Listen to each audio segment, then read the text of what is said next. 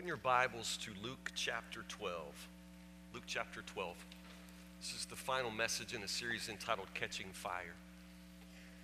The clip you just saw was from the Hunger Games, two young people on the rooftop overlooking the world and anticipating what the world has for them in the following day. You can tell that the young man, the young woman both understand that all of the powers that be in the world are aligned in such a way as to change them, and in changing them to destroy them.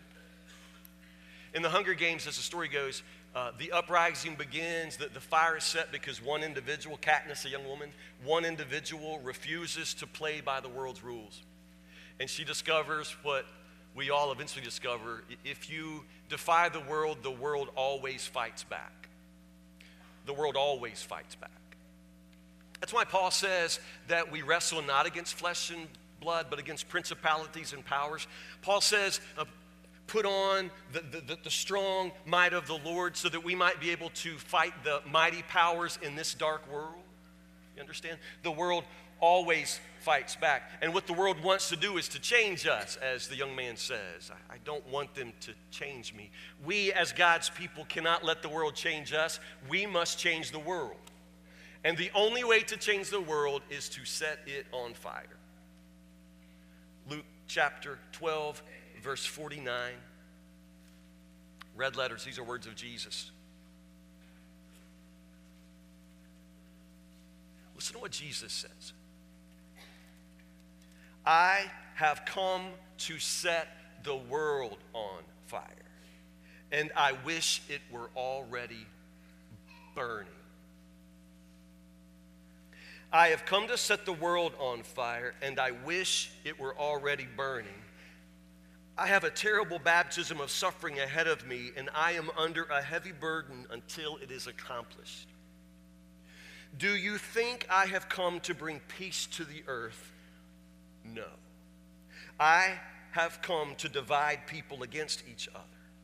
From now on, families will be split apart, 3 in favor of me, 2 against, or 2 in favor and 3 against. Father will be divided against son, and son against father, mother against daughter, daughter against mother, and mother-in-law against daughter-in-law, and daughter-in-law against mother-in-law. I have come to set fire to the world. Scholars struggle with this passage. I struggle with this passage. It's considered one of the hard sayings of Jesus. It's a hard saying because it sounds like something Jesus wouldn't say.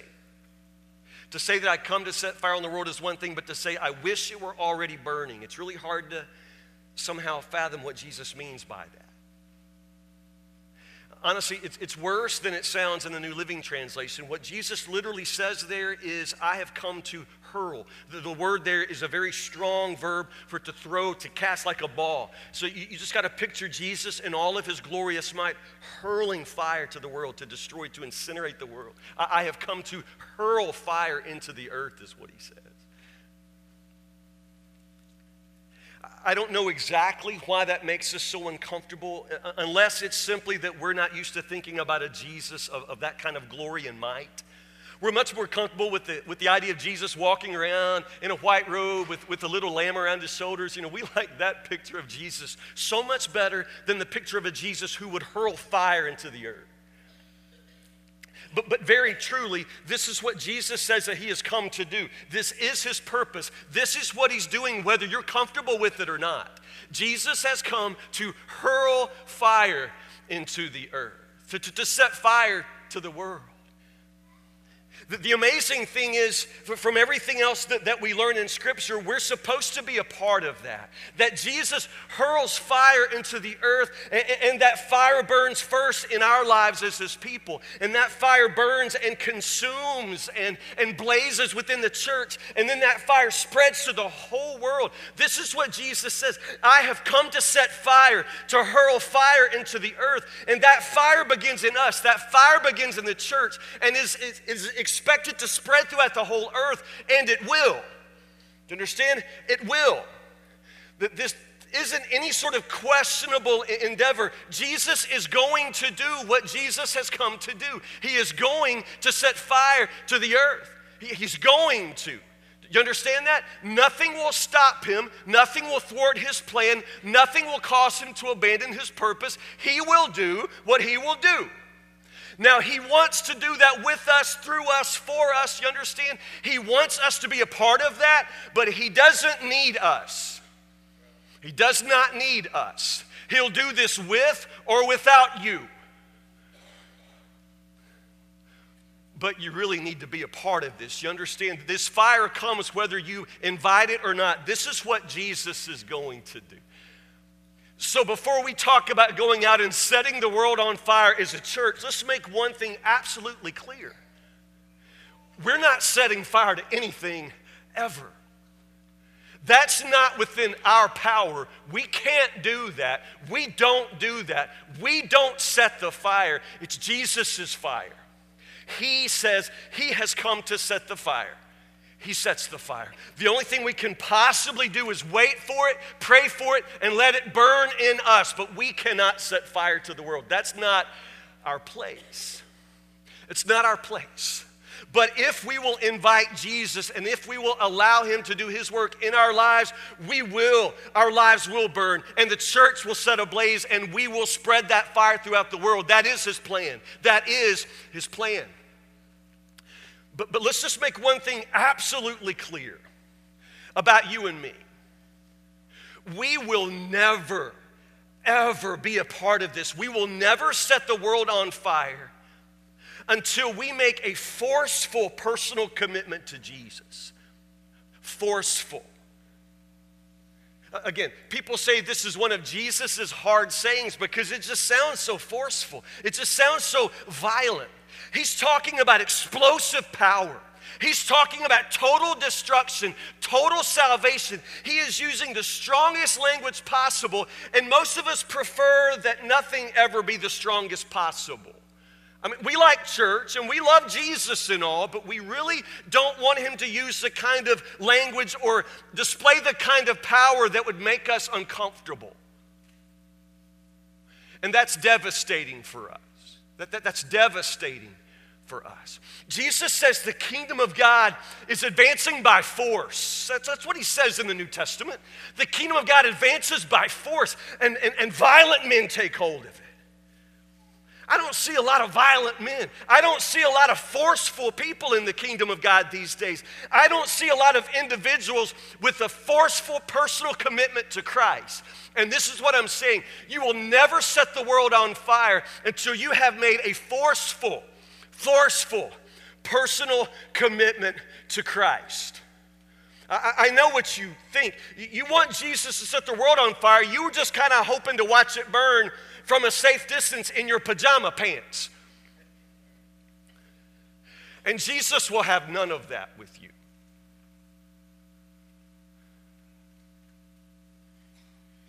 There's a very, very depressed man,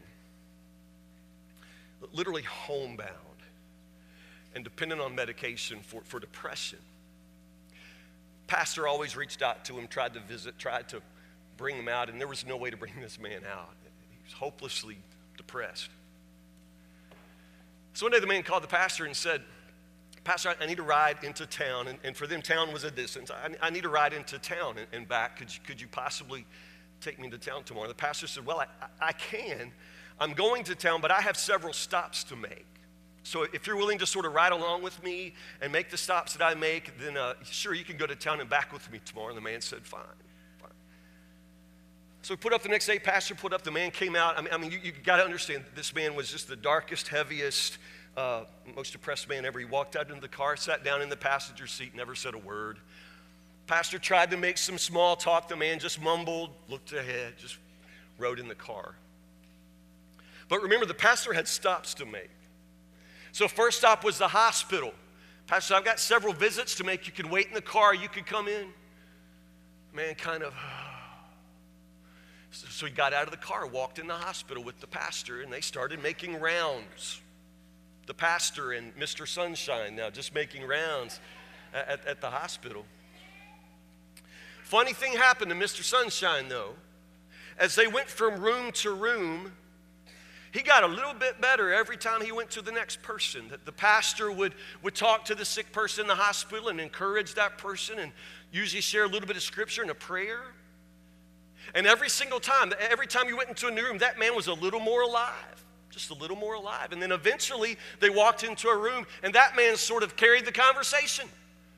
He carried the conversation. I mean, he was really picking up.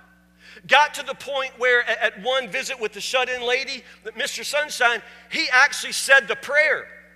Said the prayer. So by the end of the day, this was a new man. An absolutely new man. They're driving back to the man's house. He was talking to the pastor and laughing and excited. He did a little bit of whistling. He whistled. Got back to the man's house. The pastor said, "Brother, I think we discovered something about you today. Do you notice the difference? Do you notice the difference in you from when I picked you up this morning and then you've gone through all this day serving the Lord and encouraging other people? Do you notice the difference in yourself?" The man said, "Yeah, I feel fantastic." And the pastor said, well, what do you think that means?" The man looked at the pastor and said, "You don't expect me to do this every day, do you?"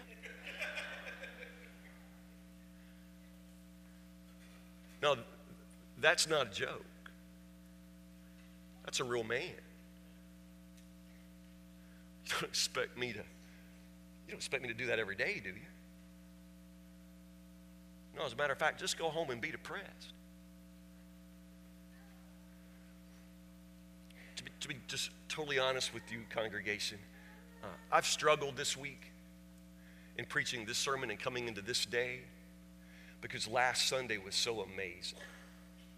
Last Sunday was amazing. The Holy Spirit was thick in this place and worship was alive. And last Sunday night was the most beautiful worship experience of my life. Not just in this place, but in any place. And I get out and go places. I've never, ever had a worship service like last Sunday night.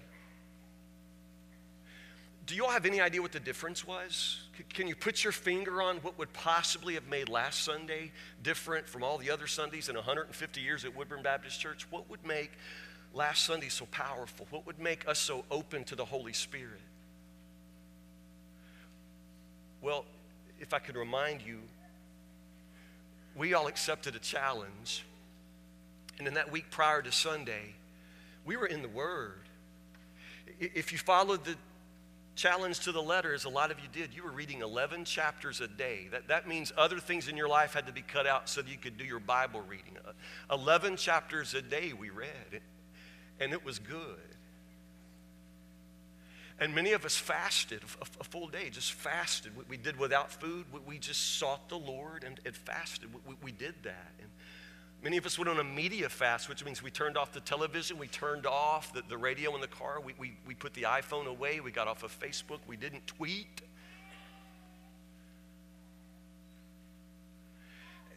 And then look what happened on Sunday.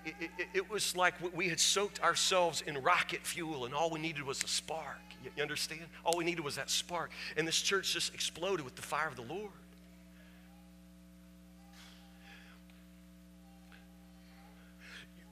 We could probably have that every Sunday. You understand what I'm telling you? We could probably have that every single Sunday, but some things would have to be true of us. Some things would have to change about us. We'd have to be in the Word like that all the time.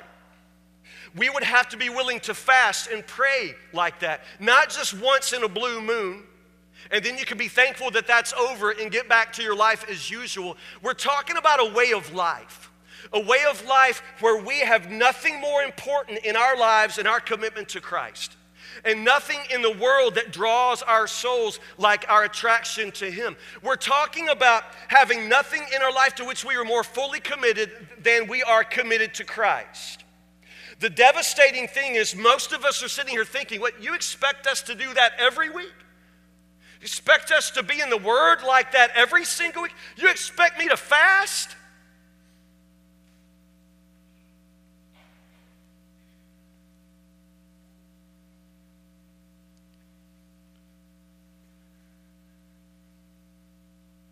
No, I don't expect you will.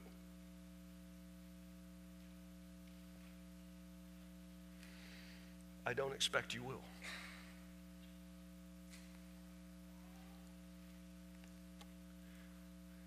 So we just made an agreement to go back to church as usual. You will never set the world on fire until you make a forceful personal commitment to Christ. A forceful personal commitment to Christ. And let's be honest, most of us are not interested in a forceful commitment. God help us. I've come to set the world on fire, Jesus says, and I wish it were already burning. Again, it's a hard saying, mostly because of that last part. I wish it were already burning. Because fire on the earth, again, that's violent. It's an explosive kind of power unleashed, uncontainable fire. And Jesus says, I wish it were already burning. So let's take this apart. What is Jesus saying? What does this even mean? Okay, the very fact that Jesus says, I wish it were already burning says one thing to me. This is a good thing. This is a good thing. You got to change the way you think because you don't think like Jesus thinks. The scripture says very, very clearly that Jesus came not into the world to condemn the world, but that the world might be saved through him. So when Jesus says, I've come to set the world on fire and I wish it were already burning, he's talking about salvation. Now you and I, we get all up in the end of the world, but Jesus isn't so much talking about ending the world. He's talking about saving the world, and you need to get on board with him on that. You understand? He's about saving the world. God so loved the world that he gave his only begotten Son, that whosoever believes in him shall not perish but have everlasting life. This is what Jesus is doing here. So when he says, I've come to set fire to the world, I wish it were already burning, we're talking about salvation. But salvation happens in our lives probably in a way that you and I aren't used to thinking. So let's learn to think like Jesus thinks. Open your Bibles back to the book of Malachi. Come on, turn some pages. Malachi chapter 3. Let's go back to the way the Old Testament prophet described the ministry of Jesus when he would come. And this will help.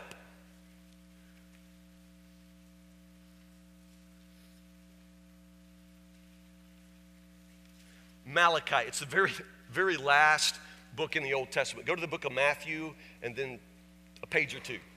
Yeah, I can hear the pages turning. Some of y'all are way out. Yeah. If you passed Genesis, you went too far, baby. Malachi chapter 3, verse 2. Malachi 3, verse 2. Who will be able to endure it when he comes?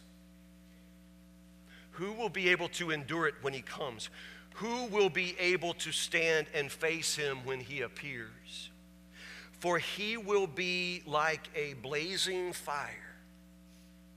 He will be like a blazing fire that refines metal, a refiner's fire, the King James used to say. He will be like a blazing fire that refines metal, like a strong soap that bleaches clothes. He will sit like a refiner of silver, burning away the dross. So when we talk about the fire of the Lord, when we talk about the fire of the Holy Spirit that comes down, or when Jesus says, I've come to set fire to the world, understand, it's a refiner's fire. A refiner is a person who works with metal. Now, you know that when they dig gold or silver up out of the earth, it doesn't come out, with a diamond attached. It doesn't come out, and they say, he went to Jared. It doesn't work that way. When the gold and silver comes out of the earth, it's a rock. It looks like a rock, and it is a rock, and it's not pure. It's gold, it's silver ore, but it also has many, many other minerals, other substances. It's a rock, and it's not pure. And if you want anything that looks like gold or silver to us, if you just want the precious part of that, you have to put it in fire. This is what a refiner's fire is. It's a person working with metal, and he takes the ore, he takes the chunk of rock that has the precious substance inside, and he burns it. He burns it. Now we're talking about a very intense fire, and that fire burns, and it burns away what the Bible calls the dross. The dross. The dross is just everything that's not the metal, everything that's not silver, everything that's not gold. It's just the impurities that are there in the substance of the mineral, but you burn that. And the gold, the silver, it is not destroyed in fire. It'll change its form. It'll liquefy. It'll melt, but it will not be destroyed. You can't burn gold and silver. Do you understand? But you can burn nearly everything else. So in that refiner's fire, that fire is blazed and turned up and made intense. And over time, everything that is not precious, everything that is not lasting, it just simply is destroyed. It's gone. So what you have left at the end of the blazing fire is the silver, the gold. You have left what's precious. You have left what cannot be destroyed. And Jesus says, I've come to set fire in the world. I've come to set the world on fire, and I wish it were already burning. He says, I wish it were already burning because, again, this is a refiner's fire. It's a refiner's fire. Yes, there is much that would be destroyed in the fire of God. There is much that the Holy Spirit's consuming fire will completely incinerate. And that's a good thing. That's a good thing. Everything that can be destroyed in the consuming fire of God, it needs to be destroyed. You understand? It is not eternal. It is not precious. It is not even good. God's consuming fire, the refining fire of Christ, it burns, and it burns away everything that is not Christ in your life. It burns away everything that is not the gospel, everything that is not precious. And this is what sanctification is. When you come to Christ, that salvation is free. It has nothing to do with your works. It has nothing to do with your good record. It has everything to do with what Christ has done for you. But then that's not all. Well, once you come to Christ and once you are baptized in, there's this entire life of sanctification. It's a life of being put into that refining fire of the Lord. And you cannot resist that. You cannot opt out of that. This is what salvation and sanctification are. There's no other way to become like Christ. There's no other way to have Him do His work in your life. You have to submit to this fire. You have to let Him burn in you. And if you will not let the fire of Jesus burn clean through you, you will never set the world on fire. You can have no part of Him. Because this is what happens when you come near to our God, who is a consuming fire. He will consume you and destroy everything in you that is not Christ. So that if you do not have Christ, you are condemned. You will never stand in the face of this fire. But if you have Christ, that fire of Christ will destroy all of the dross of your life. Do you understand? All of the dross, all of the accumulated garbage of your life, this is what quenches the fire of Christ in you. This is why this church isn't setting the world on fire. It's why you're not setting the world on fire. That the accumulated dross of your life, it smothers the fire that Christ would set in your heart. You have to let that fire burn. You have to draw near to Him. And you have to surrender to the flames and just absolutely let Him burn out of your heart and soul everything in you that is not Christ. A radical commitment to Christ at the same time means a radical uncommitment to everything that is not Christ. You have to be willing to throw it in the fire.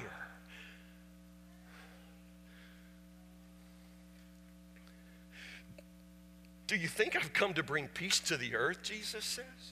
Verse 51, I'm sorry. You think I've come to bring peace to the earth? No, I've come to divide. Jesus, I've come to divide. People against people, people against each other. From now on, families will be split apart. 3 in favor of me, 2 against, or 2 in favor, 3 against. Father against son, daughter against mother, mother against daughter, in-laws against outlaws. I mean, that's exactly what Jesus says. You think I've come to bring everybody together? I'm going to divide people. That's a hard saying. I've come to divide. You know what this means, right? Jesus just says that because of the gospel, because of the fact that the cross has happened now, and salvation is now an offer to every man, woman, boy, and girl, it's unavoidable. There's a line drawn now. There's a line drawn. And in just a few verses above, Jesus says, if you're not for me, you're against me. I mean, there is a line drawn, and you're on one side or the other, and there's no neutral territory. I know you'd like to pull up a lawn chair in the neutral territory and hang out, but that's not even an option. You're for Christ or you're against Christ, period. You're with him or you're not with him, but you're not somewhere in between. You're not in some sort of lukewarm category that Jesus just doesn't describe here. Do you understand? There's a line drawn, and you're choosing. You've already made your choice. You're making it today. Now, the idea of family comes up here, of course, because in our minds, in the world, family is the most natural and in some cases the strongest kind of affection. I love my family. I love my parents. I love my wife. I love my son. I mean, more than my own life, I love them. And Jesus goes right to that place, to family. You think I've come to bring peace? The line that is Christ, the line that is the gospel, it may cut right through the middle of your family. And at that point, there are choices to be made. I know you love your family. I love my family, but I can't love my family more than I love Christ. My family can't save me. My family can't do for me what Christ does for me. Do you understand? The point here is that you can't set the world on fire. You can't be a part of what Christ is doing in the world if all the things you love most are in the world. Somebody should have said amen. You cannot set the world on fire. You will not set the world on fire if all the things you love most are in the world. That's why Jesus says there's a line drawn now. And it divides. And there's no way that you can follow Christ and not experience that division, that separation, because a forceful commitment to Christ is going to separate you from everything in the world.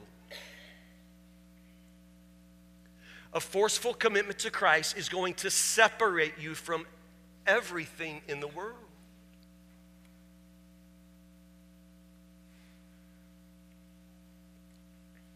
So take out the card that you were handed, the challenge card.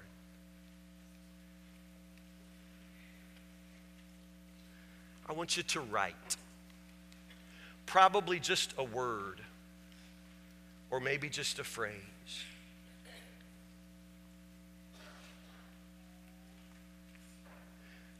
My question is,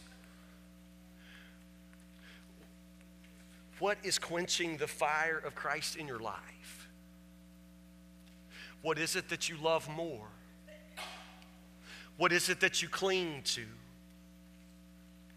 To use the prophet Malachi's language, what is the dross in your life? What is the garbage that you allow to accumulate that absolutely smothers the fire that Jesus would set in your life? You can never set the world on fire in Christ unless you let that fire of Christ burn clean through you.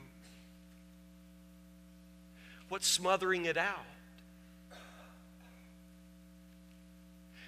Is it a relationship?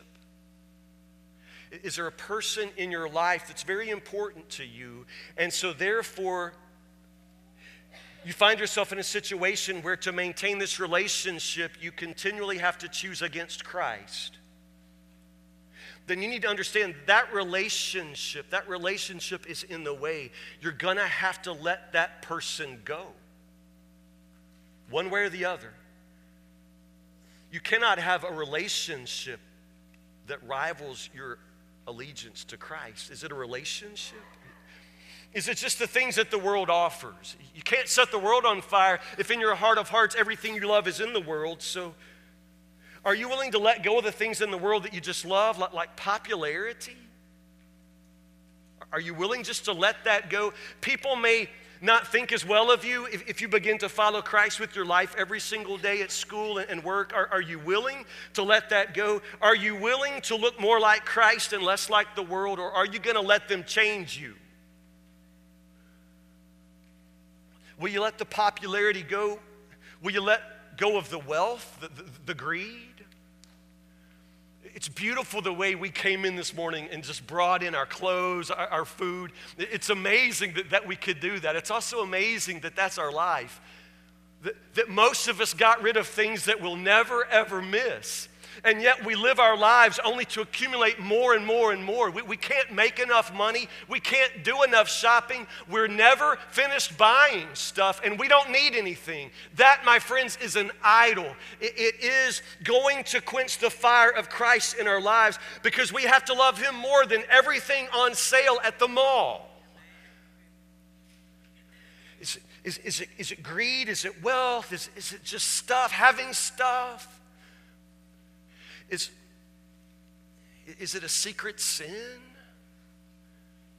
I mean, I know we've all got sin in our lives, and if we started naming them, the list would go on and on and on. But honestly, for most of us, we pretty much know there's just that darling sin. There's that one sin. And if I would throw that in the fire, everything else would follow. Usually in your life, there is that one master habit, that one master sinful habit, that if you would get victory over that, everything else in your life would somehow probably fall into place, but you won't let that go. You dream about it. You wake up in the morning and it's the first thing on your mind, and it's the last thing on your mind as you go to bed. Are you not willing to let that go, because it is going to stand in the way between you and what Christ wants to do? You will not make any spiritual progress as long as you hold on to this. Are you not willing to throw it in the fire and let it go? What is that secret habit? Let it go. Let it burn. Would you write it on the back of the card? You don't have to ever let anybody see it. But why don't you put a word to it, name it. Right now on the card, write. And then I invite you, in whatever way would work for you, to throw it in the fire. Maybe at the end of this sermon, you want to come and just lay this at the altar. We're not going to track it down and read it. We'll burn it for you. Maybe you take it with you and you burn it yourself this afternoon. Do you understand? There are things in your life, things in my life, that quench the fire of Christ. He wants to save the world. Understand? He loves the world. He loves you and me. He wants to save us. But the only way to save us is to put us through this fire. The only way to save the world, literally, is to set it on fire. But you and I will not burn for Him until we make a forceful commitment to Him. Until we let that fire burn clean through our lives. And until all the things that we love most are not still in the world. You live in the world every day, so do I. All the powers that be are aligned to change us, to make us more like the world. And to become like the world and then to die is to die twice. We're not supposed to let the world change us. We're supposed to change the world. And the only way to change the world is to set it on fire. Set it on fire. Pray with me.